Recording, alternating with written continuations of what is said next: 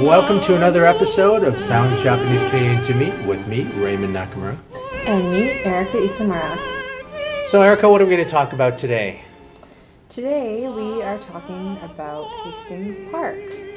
Hastings Park. For some people, it evokes really bad feelings if they actually went through it, I think. Yeah. And so, partly we're talking about it because at the time of recording, this is like the 75th anniversary when it all started happening, right? So maybe we need to explain to listeners who aren't familiar with Hastings Park what exactly it is. Right. Okay. The word Hastings comes to mind to me initially. Well, you'd hear the Battle of Hastings in England. Right. But then it turns out that there's the Hastings Avenue in Vancouver, which runs alongside of where this park is in East Vancouver. So yeah, Hastings Park is actually, from what I was reading about, the second largest park in the city of Vancouver, I guess after Stanley Park, at 154 acres. But it's significant to the Japanese Canadian community because it was one of the sites of incarceration in 1942 when the internment was starting and World War II was in the process of happening.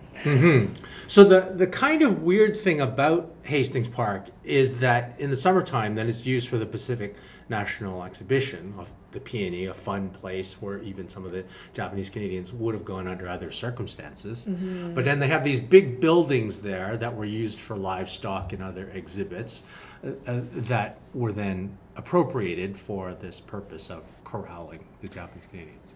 Most people, I think, in Vancouver think about it in relation to the fair and the exhibits that happen, which is a pretty different relationship, thinking about all the fun that might happen there, than maybe what was going on in 1942. Now, one of the weird things I found out about it is that my father, he was a teenager when this happened. So years passed after that time that he was in Hastings Park, and he ended up living in Toronto where I grew up. And then he came out with his business on a business trip, and they happened to have like a trade show in one of the buildings, and he realized it was the building that he had been in when he was a kid. Wow. So that was kind of weird for him and a little disorienting, I guess. So for people who maybe have moved away and haven't come back, then it can also be disorienting because now there are some buildings still from that time and also some buildings that have been subsequently built up. So it's not the same place that it used to be, although some of them are still there. Yeah, they've gone through a lot of renovations, and now they have installed in 2015, 2014, a lot of signage that actually explains some of the history of the buildings in relationship to the internment. Right. So some of the buildings that are still standing, which is where I actually learned about the history of Hastings Park because my grandmother went there before going to Tashmi. Her family was first coming down from northern BC, and I didn't really know about that history. But as a kid, every summer I'd visit Playland, go to the PNE with my family, and spend time in these buildings. Right. Seeing the pig races. Yeah. And when you find out that that's the building where the women and children had to go. There's lots actually shared about the conditions that were pretty terrible. People arriving and them living in these stalls and them still being extremely dirty and smelly. Yes. And the internees themselves having to actually clean up the stalls to make them livable. And so they had divided up the families as well. So the men were in one building, and then the women and younger children were in this other building. I can imagine there being some sexism involved as well, because the women definitely got the worse off situation of actually being in the livestock building. The men's building was the arena, which obviously wasn't great. The PNE Forum. Yeah. Where they have the marketplace now. But it was a newer building and obviously wasn't as bad as the livestock building where they had just had the horses and pigs in there. Right. There's some pretty iconic photos of the PNE Forum with, the hundreds of bunk beds that are installed in the exhibition hall, which is a huge contrast to when you look at the livestock building and the women and children's space where they've kind of got these sheets partitioning their spaces. And Right. if you think about having a young child or having to care for babies in that space, Yeah. the thought is kind of horrifying. Yeah, oh yeah, yeah. And the washroom facilities there being these troughs, they were just open troughs. Now, over the course of the months that they were there were modifications that took place. Apparently, they put dividers in the trough, so there was some division there. But a bit more privacy, maybe. Yeah, modicum of that. But there were 12-year-old boys in the same washrooms as these women, so obviously a very uncomfortable situation. Mm-hmm. And initially, it seems males that were 13 and older were all together, but they were concerned about the bad influence of the men on these kids. So teenage boys, 13 to 18, were moved into a separate building. So my dad, when he came, he was in the separate building then. So it was all these teenage boys who were in one facility. And there was a reverend who's kind of overseeing that. The women were quite busy caring for their children, and there wasn't a lot for men to do. So men were often getting into gambling or drinking or whatever else kind of in their building. Yeah, and they wanted to keep the younger kids away from that, although they didn't have much to do otherwise either. They were also apparently prohibited from just going into visiting their families. They needed permission to actually go and visit. Right, permits to go between the different buildings. Right. Definitely some interesting stories from people who were children there and the mischief they got into. Now that sounds like you're leading into something as an example of mischief. I was reading this story about one of the boys, or I guess a group of boys, who found a hole in the fence leading out of the park that was kind of hidden from where the RCMP station was. Oh, yeah. So they were able to sneak out across the store and buy candy and come back through this hole. And eventually, one of them, I guess, they got caught coming back in. Mm-hmm. The RCMP officer, as punishment, assigned them to fix the hole in the fence. But they didn't actually have anything to fix the hole with. So the hole kind of just remained. And I think the RCMP officer said, okay, you can make a new hole like further at the other end of the camp. But they didn't want to make a hole there because they'd have to walk 2 blocks to get candy. Right. So they left the hole, but I guess the sneaking out aspect of it was kind of gone by then, and so it was no longer so much fun anymore. But they did have passes that they could go out, so they could even go around different parts of Vancouver and so forth, but they had to have these passes that were taking place. Right. And supposedly, those kinds of shops across the street suddenly had this huge potential clientele, although even though the funds were limited, there were some of them who were able to buy those sort of things. Mm-hmm. I heard of one story of an ice cream man who was intentionally going back and forth in front. So that's pretty tempting. I also heard about some stories of mothers who would take their children, if they were able to get passes, off-site for meals, and specifically going to Chinese restaurants where they could get the rice and other foods kind of more similar to Japanese foods, because the food at Hastings Park was so terrible. And the conditions of it weren't ideal. They were, again, in another huge building. It looked like there were like picnic tables lined up there. And then people would have to line up outside, rain or shine, waiting to get their food slopped onto their tin plate. Right. And it would be a lot of starchy stuff, cafeteria things. Potatoes and stew and gruel. The government spent just over 9 cents per person per meal is what it kind of costed out to. Right. I remember looking at, there's a report on the whole thing, and it's interesting because the tone of it is almost they're proud of that. Right. Like, look at how efficient we were.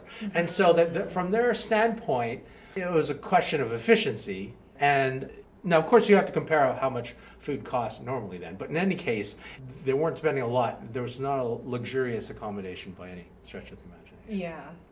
And I think it actually quite led to quite a few people being sick, with food poisoning, diarrhea. And with all those people in one place as well, you can imagine when one person gets sick, it's going to spread quite easily. But in relation to that, there was some food boycott, so then they were just dumping the food into the garbage directly, which actually caused difficulties for the people who had to clean up, because then obviously they increased the amount of garbage they suddenly had to deal with. I'm not sure how effective it was, unfortunately. Yeah. So that was an ongoing issue. Although I think one thing that they commented on was the bread, because they would actually bake bread there. And there didn't seem to be a lot of control over it. There was a story of, teenage boys when they first started drinking coffee there, because that was just sort of generally available. And so you can imagine these guys strung out on their coffee, running around looking for things to do. It's interesting to walk through Hastings Park and think about the space there. And how many people came through that space. I think in March of 1942, initially there was about 2,000 people brought in. And in total, something like 8 to 12,000 passed through during those 8 months. It's just totally like mind-blowing to look at these old photos. The processing of it, yeah. Also at Hastings Park today, there is the racetrack. So lots of people going there for betting on horses. Back then, the racetrack was used to store confiscated cars and trucks from Japanese Canadians. So from the aerial view, you can see that it's sort of adjacent to where these other buildings were. And I think they also used to use that for military practice, that sort of space. But this idea of what they were doing, they decided that they also had for the kids set up a kind of a school there. In the garden auditorium. And that building is still standing. But they didn't have, obviously, proper classrooms, but they were able to bring in blackboards and desks and things from the Japanese schools that had been closed down because of this period. Except they didn't really have proper teachers, so they had some older students, university students, and Japanese Canadian university students who were helping out, volunteering with that. I think that they were working on correspondence courses, so they were being sort of supervised in that way. And I think some teachers were coming and going, like some teachers could get passes. Right. I heard of one teacher who was also teaching in Steveston. Yes. Well, Hidehiro Shimizu, who's quite famous. Right, yeah. We did a whole other separate podcast on it. As you say, coming from Steveston all the way into town to deal with that and overseeing the whole process. Yeah, and becoming in charge of the primary grades and really doing so much for students to get an education there. Well, part of it was to keep them occupied, giving them something to do. And then my understanding is they continued that until July of that year, and then it got too hot. They just couldn't function that way, so they were carrying on for a while. And then after that, it was a matter of finding other things to do. There was a pool in the area, but then they were restricted from using that one as well. They were able to use it for a while, and then there was discussion within the city council as to whether that should be allowed. Was the pool accessed by the public at the same time? Yeah, I think so. Pool? Yeah. So the accommodations we mentioned were divided up between the men and the women, and we talked about how there were a whole bunch of bunks. Did you come across any other details on what the beds were actually like, what the sleeping accommodations were like? There was a lot of straw mattresses, which, don't sound the most comfortable. Yeah, particularly if they've been used by horses and stuff. There were complaints of ticks being in them, and there are photos of people stuffing these sacks that were making the mattresses, so they were lumpy. They had to make their own beds, I think, as well. And they had the gray, scratchy blankets. I think we had some in the collection. That seemed to have been all they got. There were no proper sheets, so I was reading about how they often would wear their clothes so that it would be less scratchy when they were sleeping. You mentioned before that your father was in Hastings Park as a teenager. Has he shared any of these things with you from his own perspective? Well, the interesting and kind of weird thing is that younger people have a different experience and perspective of it. Like they often say, it must have been terrible for our parents, but they themselves, it's like free time, right? And they're hanging out with other guys, just looking for stuff to do. So it was more like an adventure, running around finding ways to kill time. Nowadays, it'd probably be worse because kids rely on videos or devices in order to be amused, whereas it seems to me that then they were better at amusing themselves. So that might be kind of a bad way to put it, but what I've noticed, particularly ones who are of school age, the sense of responsibility is not usually there. So for them, it's sort of this adventure. When you go the next step up, those who otherwise would be working or expecting to be working or had the uncertainty of what was going to be happening next, the adults, it was obviously stressful for them. But I suppose one of the problems that we have as resources is this lack of information from ISE directly in ways that we can discuss. And so this is an ongoing issue with subjects about history. Especially with things like language barriers.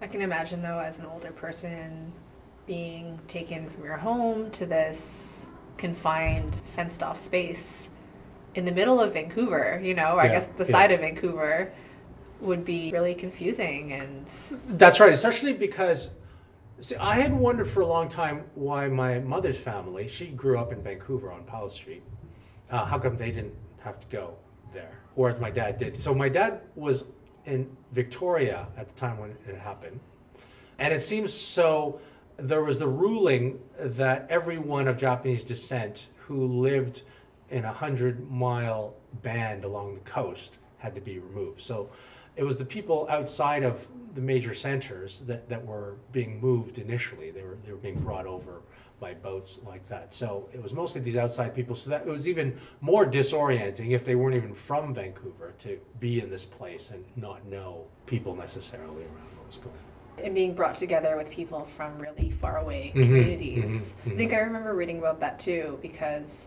my grandma was at Hastings Park, but she was brought there from up north.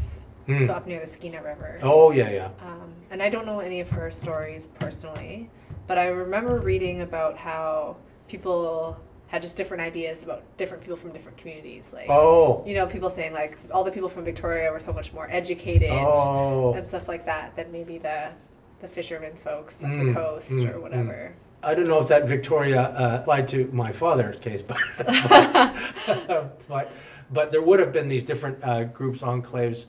For my dad, this place, and also later on in the relocation camps, it was unusual because Victoria didn't really have such a concentrated population of Japanese Canadians. And so he was used to being mixed with people of different backgrounds, and then to suddenly be in a situation where there's nothing but Japanese Canadians all surrounding you was an unusual experience in itself, on top of things.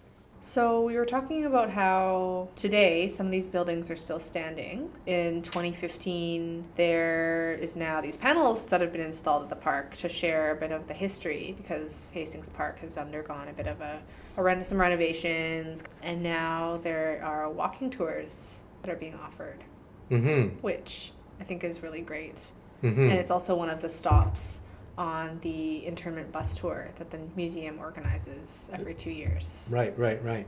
Have you participated in any of the walking tours? I did go on one of the walking tours, and it is interesting to get that orientation and to be able to look up and see the rafters, particularly the livestock building. When you think of living in there, it kind of is very powerful to actually be in the place. As well, the hospital was in the livestock building, and at the one end, it's interesting to actually compare the historical photographs. You can kind of match up windows sometimes and the way the building is sloping to figure out where it was, because even though they brought in dividers and things like that for the hospital, you can kind of tell which part of the building it was. Right. And that was a difficult situation in itself, the setup of the hospitals, having enough beds for those who were getting ill. Initially, they had set up a certain number, I think about 80 or something like that.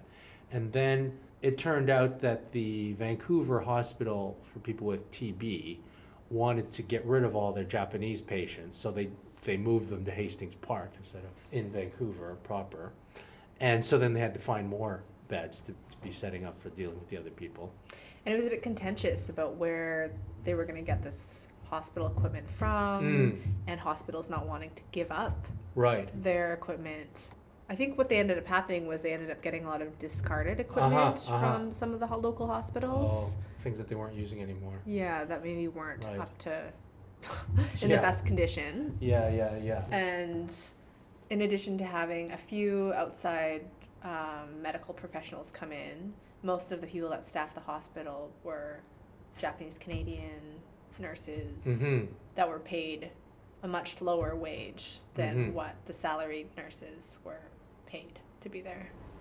And you had come across some of the photos in the collection, which were taken by a nurse who was working there, is that right? Yeah, they were donated by a nurse who was not Japanese Canadian. She was a white nurse, Irene Smith, who worked at Hastings Park, and she donated a whole bunch of photos of the nursing staff, mostly staff photos or portrait type photos, and not so much of the conditions, but a few, like you can see here.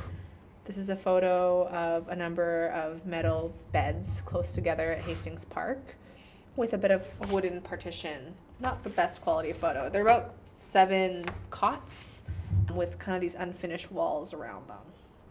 So I think they ended up with about 180 beds In total. in there. But I did hear this story of a woman who, when she was sick, had to be put in this underground separated area. She was a kid then, and there was these other kids who were sick, so to kind of minimize the spread.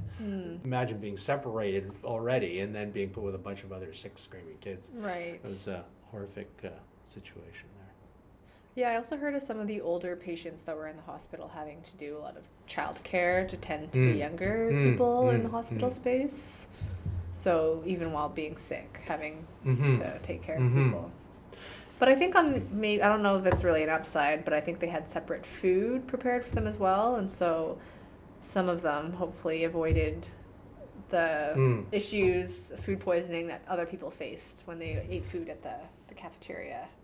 So the amount of time that people were there varied from, say, a few weeks to a few months. It was over that stretch of time from roughly March 1942, and then by the fall of that year, most of them had been moved other places. It wasn't a permanent spot for people to live and stay. It was kind of a processing grounds for people coming from remote locations to come into Vancouver before the BC Security Commission, who had an office at Hastings Park, processed them to send them either to road camps if they were able-bodied men or to other locations.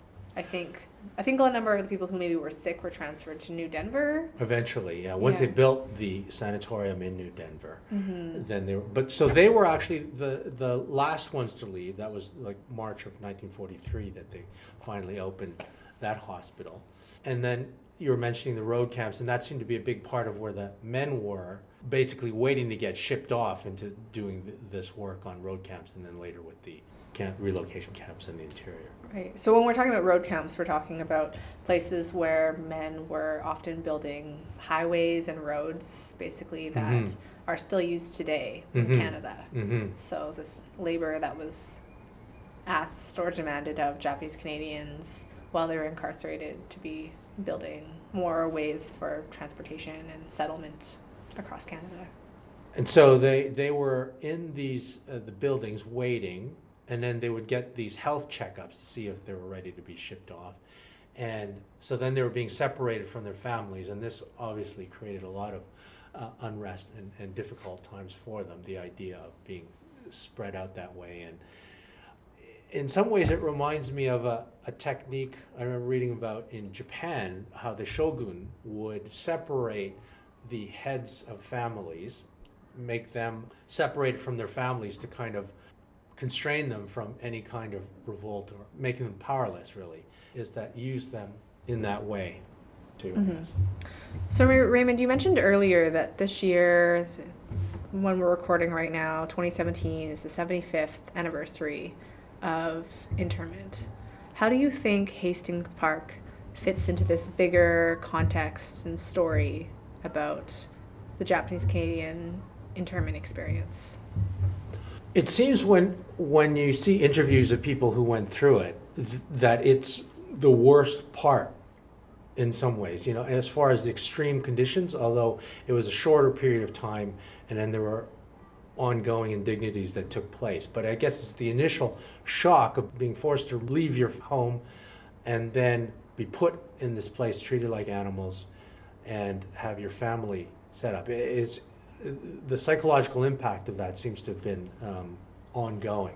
And I wonder whether it, in a sense, might have broken the spirit of people so that they were more passive, more willing to go along with things subsequently, knowing how extreme things could be. This was at the forefront of their experience, so maybe things just could only get better or worse. Well, they from thought here, even or... if they had a wooden tar paper shack in the Right. middle of nowhere, they could say, "Oh, at least we got our own shack." Right. So by comparison, it probably wasn't even an intentional ploy, because the Security Commission was still figuring out what they were going to do Right.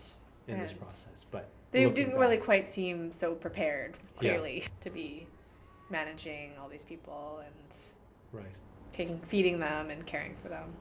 Yeah. So I think the people who were able to survive, get through it, reasonably psychologically intact, show extraordinary toughness of spirit as a result of that. Definitely. Lots of resiliency to have survived Hastings Park. And to be able to come back to it. Yeah. You know, or live in the same city. Yeah, to have the distance. Yeah, the perspective. Well, if you were interested in Hastings Park, it's in Vancouver, open to the public. There's signage that describes the buildings. There is a nice park there, Momiji Park, within there, which is very nice and peaceful. Momiji Gardens as a tribute, kind of in honor and recognition of the Japanese Canadians who were there. Mm-hmm. Great. So when you say Hastings Park, it might bring different thoughts to your mind, but certainly it's something we want to keep remembering. Yes, it's definitely a challenging thing to be talking about, but it still does sound Japanese Canadian to me.